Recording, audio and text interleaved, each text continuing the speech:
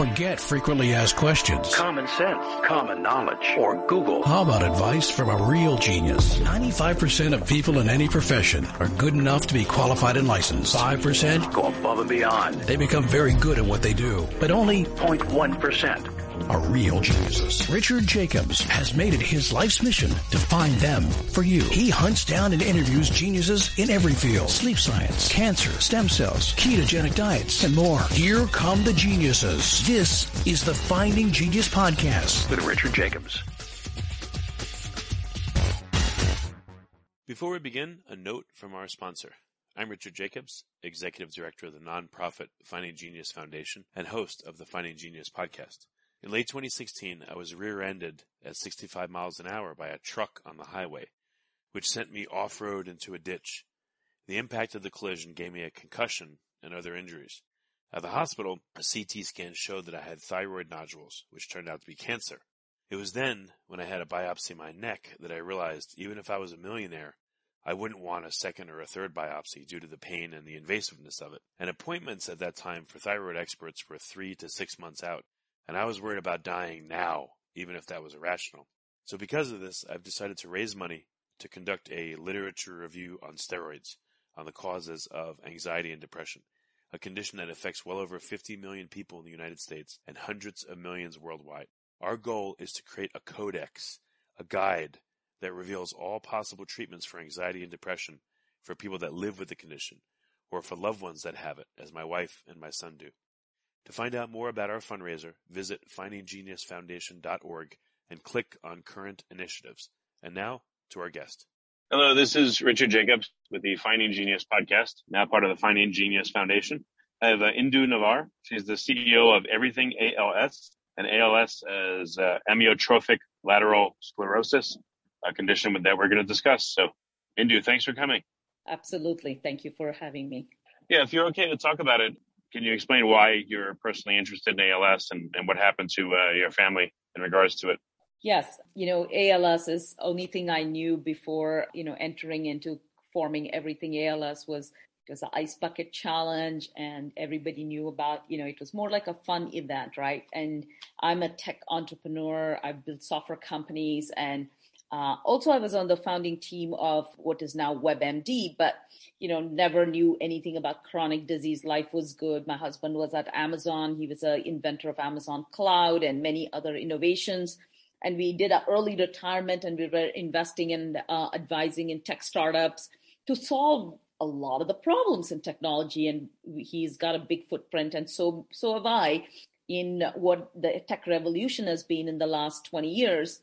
And he was 49, and he started having, kind of what looked like an ankle issue, like, I have some issues like walking. And we went to neurologists very, very early. And what we heard was, it could be as simple as a virus that'll go away and heal, or it could be fatal disease, like you're going to die in 2 to 5 years. We don't know what it is. Just let's wait and see how bad it gets. Anyway, so fast forward, it took about two years to get diagnosed. He was diagnosed with ALS, and he passed away in August of 2019. So since then, what I realized is we really don't know that this exists, and also how little penetration has happened in everything we have done in the last 20 years in the technology world into the disease, especially neurological diseases, about 50 years behind even cancer in getting diagnosed. There's no technology, there's no innovation that's happened in the last 70 years, which was shocking. And after he passed away, I promised myself that I'll continue to work on it, because I do not want my husband, who is the love of my life, to be just a number in this disease. He's going to be the force that changed the phase of this disease. And I want his suffering to have meaning. I want his life to have meaning, even if he's not here. Yeah, that's a really nice thing that you're doing for him and for other sufferers of it. Who are some famous people? I think, did Stephen Hawking have this? Just for context for the audience, are there any super famous people that have had it? Yeah, it's Stephen Hawking, and if there are many of the sports players, people would know. Steve Gleason, he's got ALS, and many other football players and baseball players have had it. And also, many of the actor and actresses have passed away from this, but Sam Shepard had it. But the problem is because by the time you get diagnosed, it's so late and you don't have much time after that. We never hear about it. People pass away and, even Hal, who is the first engineer of Bitcoin, right? And today everybody knows what crypto is. If you go look at Hal, he was they say that, he was the inventor and he was the first engineer. He died. Oh, really? How Finney died of this? Yeah. And, the thing is, we just don't hear about these things because, like I said, by the time you get diagnosed, you're just like, holy cow, what just happened? And then people pass away and the families are devastated and they move on. Well, what happens in this disease? What does it do and how does it work? So it's a really gruesome, to have ALS in a way that it's a motor neuron disease. That is the motor neuron that is any motor neuron is part of the brain that controls all of the movement and, voluntary or involuntary. And it starts getting affected. What I mean is that the motor neurons start dying. So when it starts dying, the muscles start deteriorating. So the muscles don't have the, electricity or the food, that's what muscles need is the nerves to really conduct. And then the muscles start atrophying. So people start losing their muscles in their legs, their hands, and, their voice. They start losing their vocal cord. And then in the end, they start losing the muscles in their chest. And when that happens, you can't really breathe out or breathe in. So it's really, disease of suffocation. One of our colleagues who work with us, who's 36-year-old, who's got ALS, he said it seems like he's being swallowed by a python because, the worst thing is your brain isn't intact. You can actually think, see everything, but you can't do anything else. So that's the worst part of this disease is that you can actually see everything, think and move, but it's just like you feel like you're swallowed by a python. Yeah, that's horrible. At what age is the typical onset? It sounds like Stephen Hawking got it very young in his 20s, but your husband got it much later, 49. Is there a typical onset age? We've had recently an 18-year-old who passed away from ALS. I think the youngest we have today who is diagnosed with ALS is an 8-year-old. And I don't know if it's happening sooner and sooner or not. I mean, there is a 26-year-old female who got diagnosed, and she started her group called Her Story because, it was so hard for her to get diagnosed because people thought that, the neurologist like, oh, I think you might have depression or your anxiety. And she's like, no, this is not anxiousness. I'm really, losing these functions. And, when she got diagnosed with ALS, because ALS gets diagnosed with elimination. That is, they do all kinds of tests. And then after 2 years, they say, okay, you have ALS because we don't see that you have anything else. So sometimes, people pass away by the time you get ALS. And she formed this group called Her Story. And she wanted to see how many more females like her age, below 35. And she's got over 30 people with not much effort that she's found. And she's got a website called, and she's got an organization about females her age. So it's definitely not an old people disease. It's not, it's really happening for people, in the 30s and 40s and 50s. Okay. Well, what is understood about it? How does it happen? How is it treatable? Very little is understood about it. I mean, there is 10% of the people who get it. They say that it's a genetic component, but rest of them is sporadic. That is, you can get it, I can get it, anybody, my neighbors can get it who've never heard of ALS. So it's sporadic means we've never heard of it. Nobody in our family has had it. And we really don't know much about how we get it or what causes it. So that is why we need to have more effort into research. And that is why what we are doing is that we call it citizen research. That is the families who've lost to somebody to ALS. And if they have ALS, somebody going through, we all get together and we do research so we can distribute large sums of data to the researchers because the researchers would benefit from the advocacy group like ours who's active in research, who are going to be collecting the data and do open innovation. That is, we do challenges, we invite people, large group of people to come in and take a look at the data to see if there is something we can find. It's definitely, not understood just because, there's not a lot of concrete effort that has been put together or funding that's put together to do something like that. Before we continue, I've been personally funding the Finding Genius podcast for 4.5 years now, which has led to 2,700 plus interviews of clinicians, researchers, scientists, CEOs, and other amazing people who are working to advance science and improve our lives and our world. Even though this podcast gets 100,000 plus downloads a month, we need your help to reach hundreds of thousands more worldwide. Please visit findinggeniuspodcast.com and click on Support Us. We have 3 levels of membership from $10 to $49 a month, including perks such as the ability to see ahead in our interview calendar and ask questions of upcoming guests, transcripts of podcasts you're interested in, the ability to request specific topics or guests, and more. Visit findinggeniuspodcast.com and click Support Us today. Now back to the show.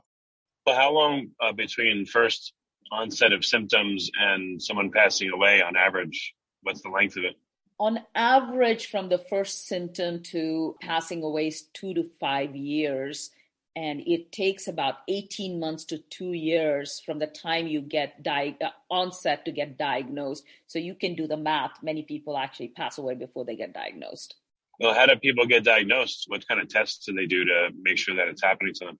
So it's called the method of elimination. So that means when you go to the office, doctor's office, they'll do all kinds of tests like, MRI to see if it's a brain tumor, it's other, diseases. And if it's called method of elimination, that is, it's not brain tumor, it's not this, it's not that. Then they say, okay, it's an ALS. So, I was praying so many times it would be a brain tumor for my husband and it's not ALS, just because if it's brain tumor, at least we can do something about it and not ALS. That's how scary it is. But again, how is it diagnosed if there's no way to diagnose it? Well, there's no biomarkers. There's no. You do. What about muscle testing?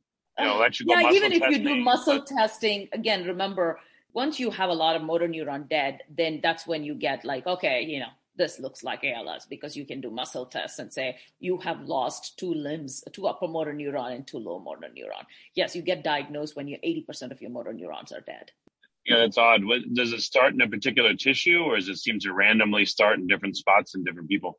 Yeah, today there are 3 different types where people can start. That is, bulbar means you start with speech, and limb means you start either in your leg or your hands, and then you can start in axial. That means it affects your breathing, number 1. So you can start in any of those places. And what's the progression of those 3 different places? Is it the same, or are some slower than others, or not as bad? It's, again, they say that not really very concretely proven. If it's limb onset, it's a little bit slower than if it's actually breathing or a bulbar, that is the speech, because both of them are very close to, affecting the breath or the lungs. Well, as it progresses, does it go along the same path, or does it seem to just move all over the place and there's no rhyme or reason? All over the places. It's really hard to, if it's limb, they say that, it usually goes to first limb, second limb, and then it hits the speech and then the breathing, or breathing and speech. So you might get some, and there are some people who've started in their leg or fingers and within 1 year they're dead, right? So it's very hard to say. Has anyone done, autopsies and histology on people that have passed to be able to find out correlations? Yeah, the thing that we have is that, like I said, there's not a systematic way of collecting postmortem tissue or even doing genetic testing. Simple thing like, okay, you got diagnosed with ALS. Let's do a whole genome sequencing for you and your family. Insurance doesn't cover it. So nobody does the genetic testing. And this morning, I was talking to one of the family practice physician who works with me, and her husband has got ALS. She said she was shocked that, this one family came in and they told the physician, I want to get the whole genome sequenced. And the physician said, why? What are you going to do about it anyway? So that's a real asshole response, but I understand. If you like this podcast, Please click the link in the description to subscribe and review us on iTunes. This has become like we do not have a way to, systematic way. There is no standard of care. And I remember when my husband, when he was going through it, we found this genetic marker which looked like leukemia. So we thought, oh my God, this could be leukemia, which acts like it's, motor neuron death, because we don't know what ALS is anyway. So when we talked to a hematologist, they said, yes, it could be. And, we went to the Johns Hopkins hematologist. There was such, even though they don't know, such a standard of care. It was like they all got together. They had a concise plan. They said, we'll do this. Okay, you're going to be in Seattle. Let's get you in front of this. But in ALS, there is nothing.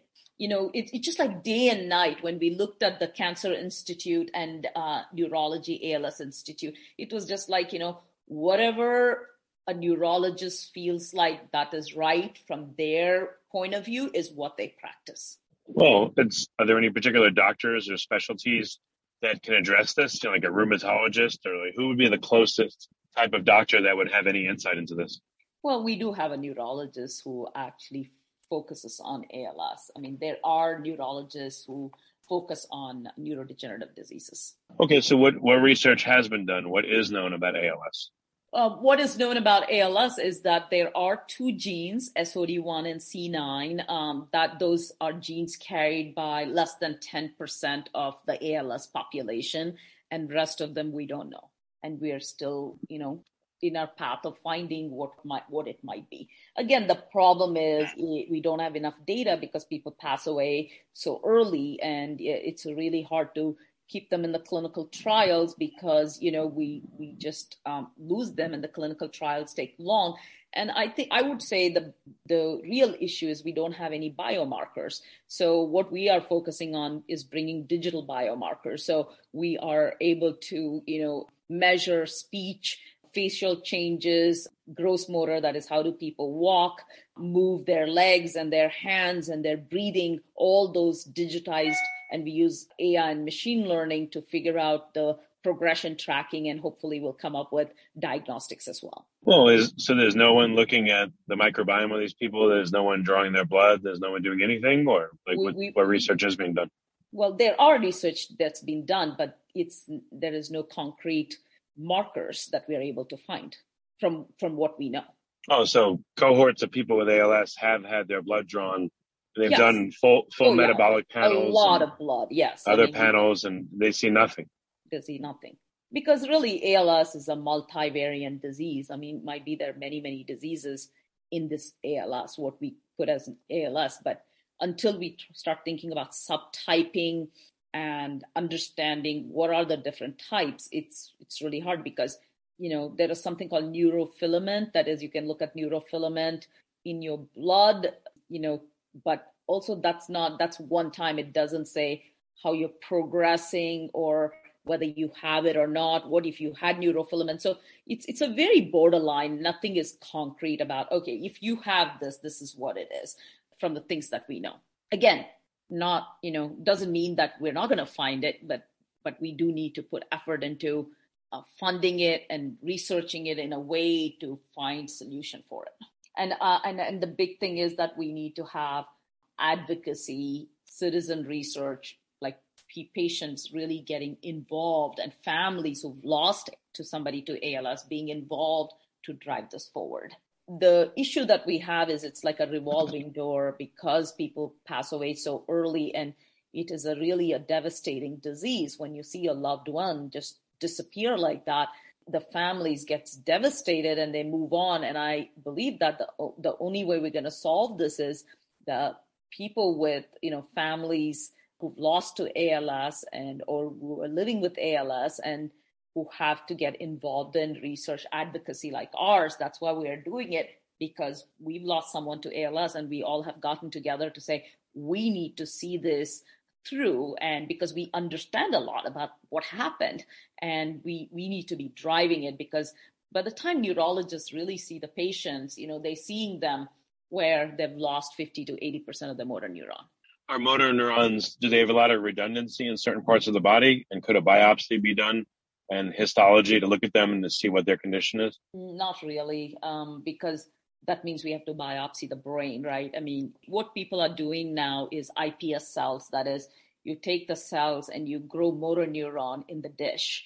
And of course, that does not have epigenetics. That is all the environmental factor that can happen in the cells. So what you do is you take your cells and then you do motor neuron, you grow it into motor neuron. It's an embryonic motor neuron. That means when you were born, right? So it doesn't have any epigenetics, but from that, we are trying to find out what we can get through there. But that's one of the angles, Answer ALS, that's another organization I'm part of, we are doing in there. But everything ALS, we focused on more digital biomarkers. That is, we look at early symptoms of, speech changes in walking, and changes in typing, fine motors, how you use your fingers, so we can actually track through AI and machine learning the progression. Yeah, I understand. How does anyone know where the problem is? I mean, you have, the motor neurons in the brain, but then you have the nerves that go all the way down. We don't know. The appendage. We don't know. If it's in a limb, does anyone even know where the problem is? Richard, if we knew, we wouldn't be having this discussion. Believe me, it's really that backwards. You would be shocked. I was so shocked the same way when I found out. And we were doing clinical trials, and I say, so we're doing clinical trials. How do we know that he's getting better? And they're like, I don't know. We don't know.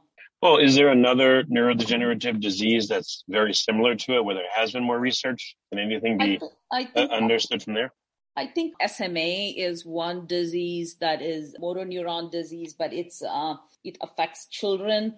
There's a lot more work that's gone in, but it is one gene. So it's a single gene mutation. So they've been able to do a gene therapy for it and come up with a solution for it. But ALS is a multivariant gene, so it's not the same. It doesn't fit in that category. But the other example is probably Parkinson's has done a lot better job with coming up with, there's still a lot of work needs to be done in Parkinson's, but they've come up with, deep brain stimulator that helps in a lot of people in Parkinson's. So I think that, again, they have the benefit of people living longer with Parkinson's, who can actually, affect the change in ALS because people pass away. That doesn't mean that the incident rate is low, but people living with the condition is low. So there is, people go, well, where is the math? How much money would I make to fix this problem? Because if people pass away, who's going to pay? Like, it becomes more, revenue generating conversation about who would actually put the money in to actually fix it. I don't know. It just seems like, I guess in order to understand what's going on, there has to be some basic research done. How many people in the U.S. or the worldwide get ALS? How many people? 1 in 300 have, 1 in 300 have a chance of getting ALS. So incident rate is 1 in 10,000 people in the United States. At any one time, there are about 30 to 40,000 people in U.S. are living with ALS, but about 6,000 people get diagnosed every year, and about 6,000 people pass away every year. And worldwide, there is about 450,000 to 500,000 living with ALS. I don't know. What in terms of the research, do you think it's better to simply characterize that someone has it, or is it better to look for, again, an origin of it? Like when you were talking about maybe having a genetic basis, why would someone then get it at 10 versus 20, 30, 40, or 50? It sounds like that would be maybe an epigenetic change that maybe had gotten locked in, and maybe that, in concert with the gene being altered, maybe then that's what causes it. But if it's, if it has a genetic basis, why wouldn't it happen at birth? Why would it, quote unquote, wait for decades in some cases? Well, the mutation happens at a different rate. So just because you have the gene doesn't mean you're going to get the disease then. It needs to mutate and have that condition show up.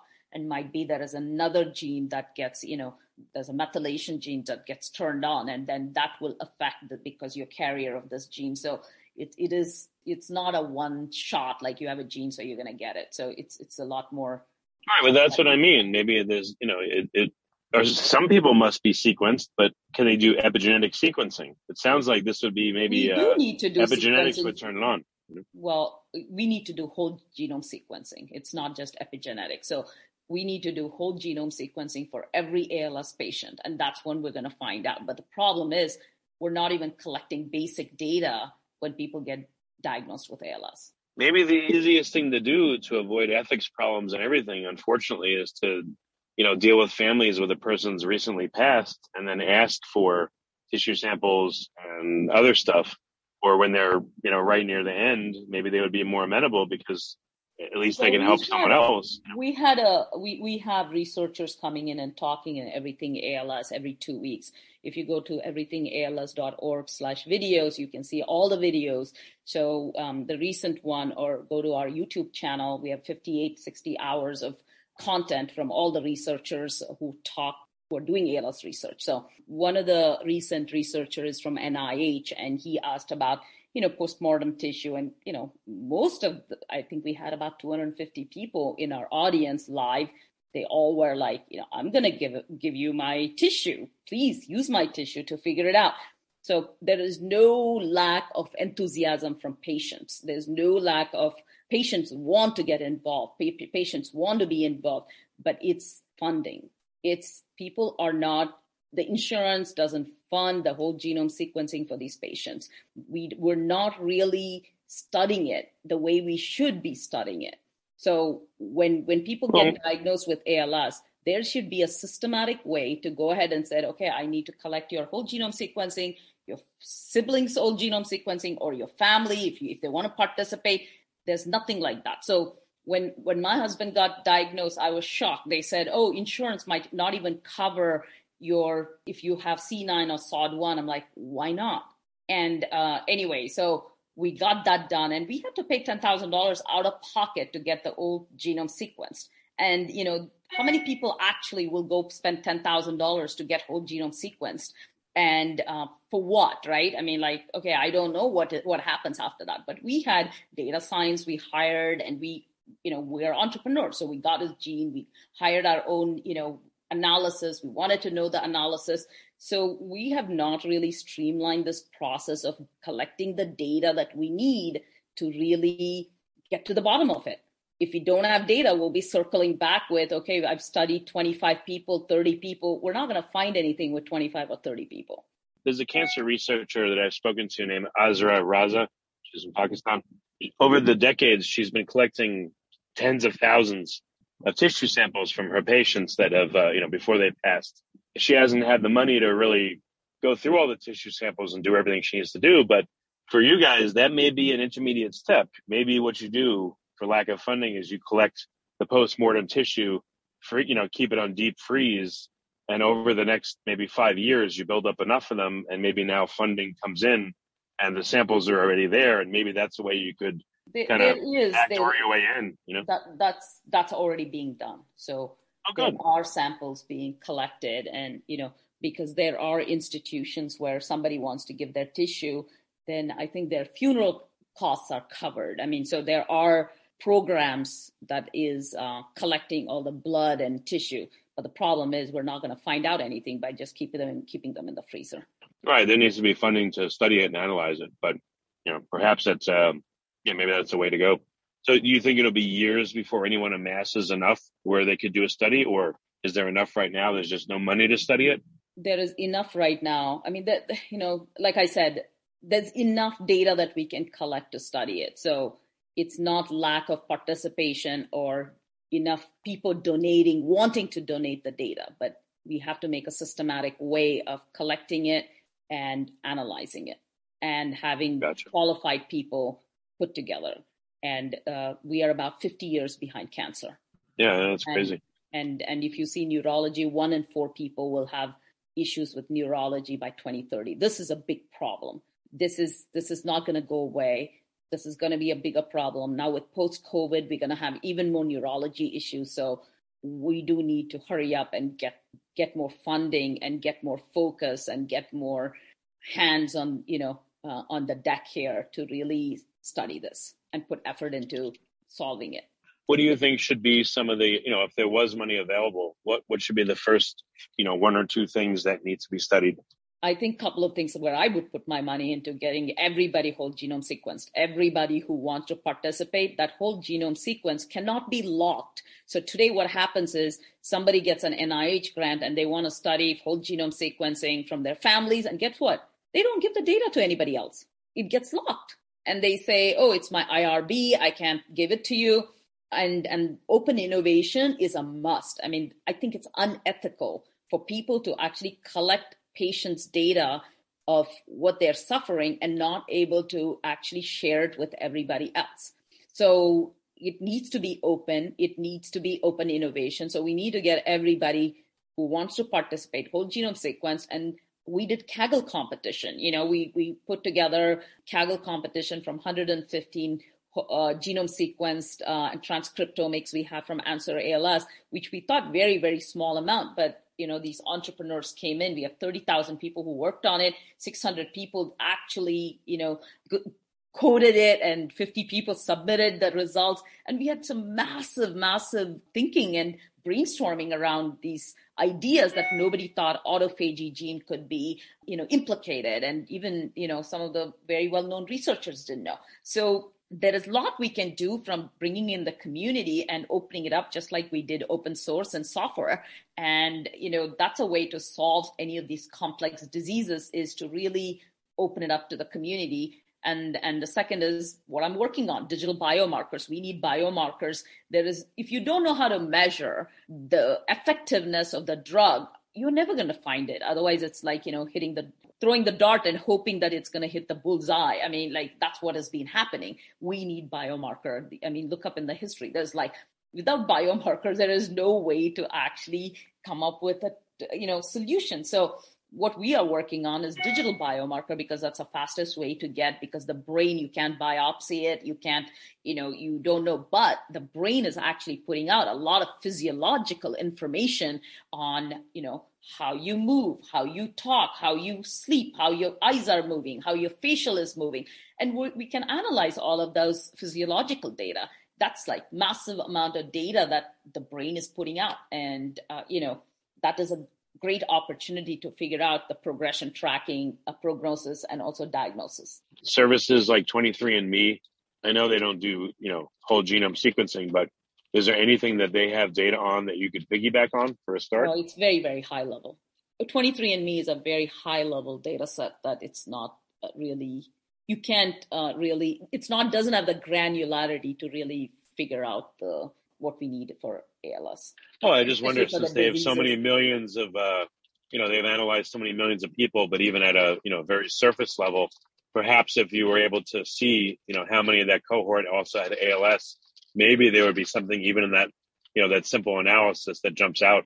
People have looked at it, might be, but we haven't, we want to talk to 23andMe if they'll actually share the data with us, but we haven't really reached out. And I know somebody who actually worked with me at WebMD, who's a VP there, and wanting to reach out. But just that, from the experts in ALS who are genomics, they haven't been, jumping up and down with excitement to actually say that they're going to find something, because we need to find with the whole genome sequencing, and also where we are with Answer ALS is transcriptomics data and proteomic data. That is, go down the list of, what happens. You have whole genome sequencing, and then you have, transcriptomics, proteomics, RNA-seq, right? We need all of those things to really figure out and study the details. Is there anyone that has a big database, maybe like the Human Microbiome Project?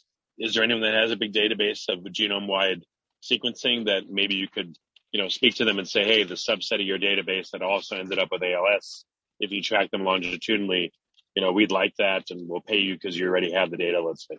I think it's being done. I mean, there is some analysis has been done. Because we don't have the clinical data associated with it, it's hard. So what we need is we need to do the whole genome sequence of these patients, and also clinical data associated with it. That is, how are they progressing, if there is limb, or if there is bulbar, or the date of diagnosis, how, you need to know clinical data on top of it.